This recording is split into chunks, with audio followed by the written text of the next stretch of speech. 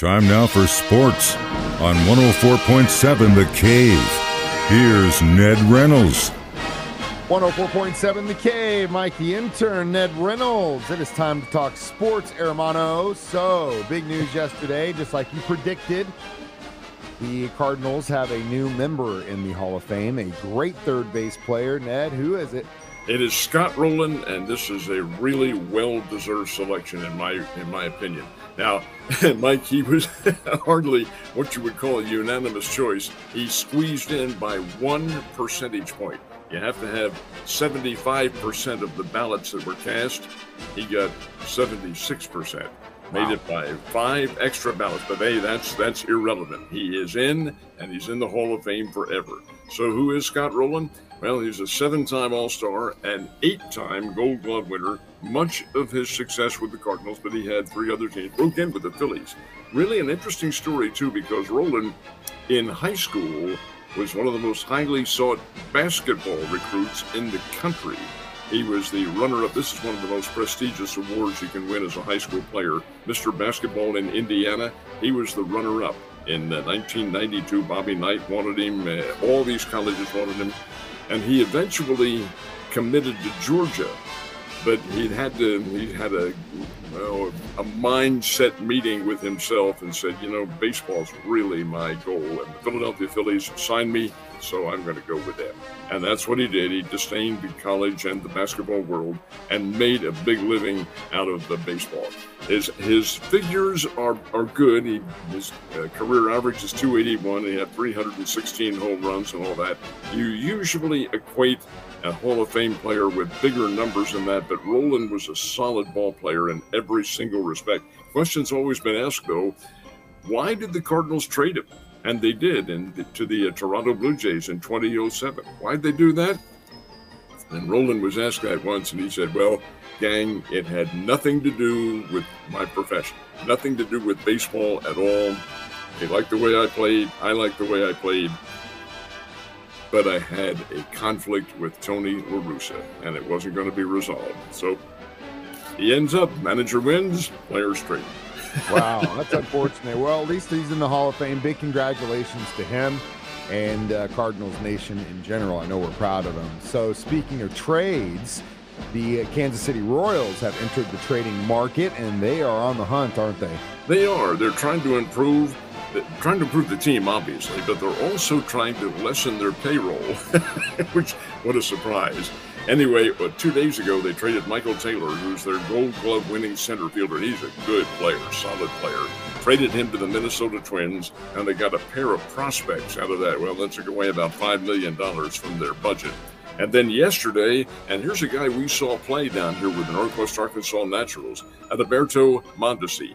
And he is let me put it in the past tense, was a budding superstar, may still be.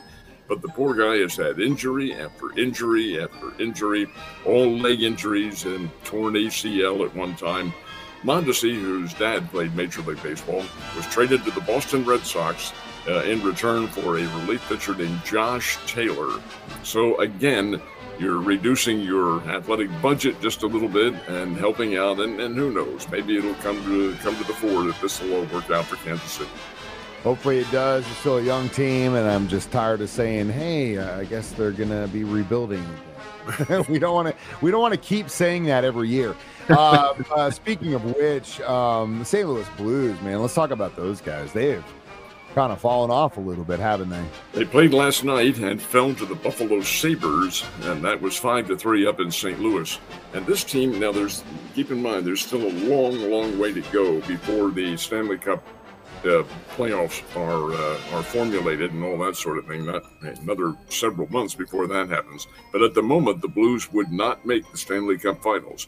It's the three conference leaders in each division. There are 2 divisions in each conference, plus some wild card teams. And the Blues don't really fit any of those categories at the moment. But they're not too far away. If they start to win a little bit, get some of their injured players back, Tarasenko being one of them, they might be able to start formulating a winning streak. But right now, they are not. 5-3, they lose to the Buffalo Sabres, and St. Louis has some rallying to do. They do. I was just looking at the standings. It is close, but as you mentioned, man, the Avalanche have won like 5 or 6 in a row. We were waiting for this day, we being Chiefs Kingdom, to see what capacity Patrick Mahomes would practice in. I think he's going to practice. He hasn't been seen in a boot or anything. What do you think is going to happen today at practice? I'm going to disagree with you. I would be very surprised if he does practice. Now, Andy Reid said something to the effect that the injury wasn't as severe. Come on, coach. It's a high ankle sprain and they are severe. I don't care what anybody tells you, and it takes a while to recover.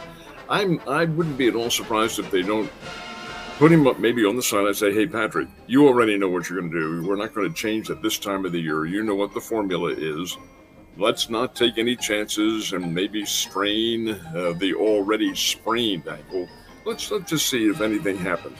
They might fool me completely. He might get back on the field today. This is the first day of practice getting set for Sunday night's game. But over and above all that, you don't want to aggravate that injury, and it's a rather significant injury. See what the Chiefs decide to do. But like you mentioned, you can't really do any more damage, and it really comes down to, well, of course, it's on his throwing leg, so that's a problem, but also if he can deal through the pain, and it looks like the kid can. So we'll see what happens, but I'll tell you right now, and he goes back to the coach, if he becomes more of a liability for the team, they're going to pull him, and it's going to be Chad Henne all day. Mike Payne is not a factor with Mahomes. He's tough. He'll be able to handle that. It's his mobility, and if he feels he's not mobile enough, then I'm sure he'll make adjustments somewhere along the line. Speaking of adjustments, the Bears had lost 2 in a row before they took the court last night. Were they able to adjust and get a dub? Well, they win, but if you were judging a diving contest or skiing or whatever it is that they use those point cards for and things like that, they would have had about a 4. This was not an artistic victory. Illinois, Chicago, the Bears beat them 63-59. They aren't very good, Mike. That's not a very good team at all. They're just a little bit, they're average. And the record coming into the game, 1 win and 9 losses in the Missouri Valley. One of those losses is to the Bears back in November. Well, they played again down here.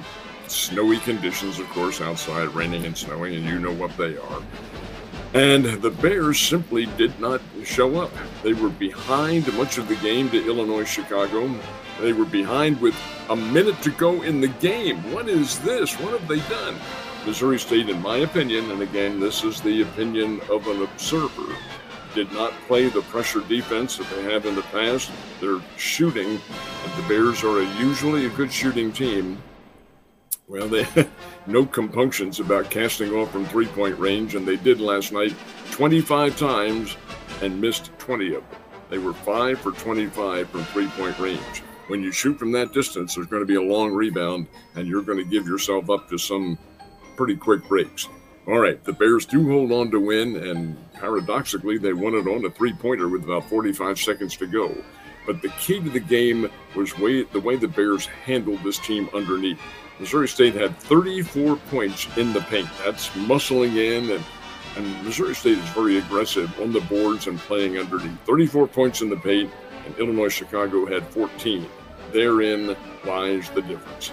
But maybe Dana can get them turned around to go on the road this weekend to Murray State. So, hey, there's still a long road to go before that Valley tournament in about 5 weeks. You're not the only ones that played college basketball last night. Tell me some of the other scores that happened. Well, there were some interesting games, including Missouri and Ole Miss, and they played down in Oxford, Mississippi. And Missouri, as expected, won that game 89-77. Arkansas and LSU played, and the Razorbacks win this one. LSU's not real good in basketball this year. 60-40 was the final score for the Razorbacks. And your guys, who made the 10 quantum leap in the rankings, going from 15 to 5 this year, Kansas State played at Iowa State. Iowa State's not chopped liver, folks. They're number 12 in America. Kansas State was number 5. Iowa State uses that home court, gets the win, 80-76 in Hate to see it. Hate to see it. It was a close game though, and they gave them a hell of a run, and they're right in the same area as that. So season's not over, and I think K-State has a really good run in March. We'll see. But Ned, you have a wonderful day, and I will see you tomorrow, sir. Always a pleasure.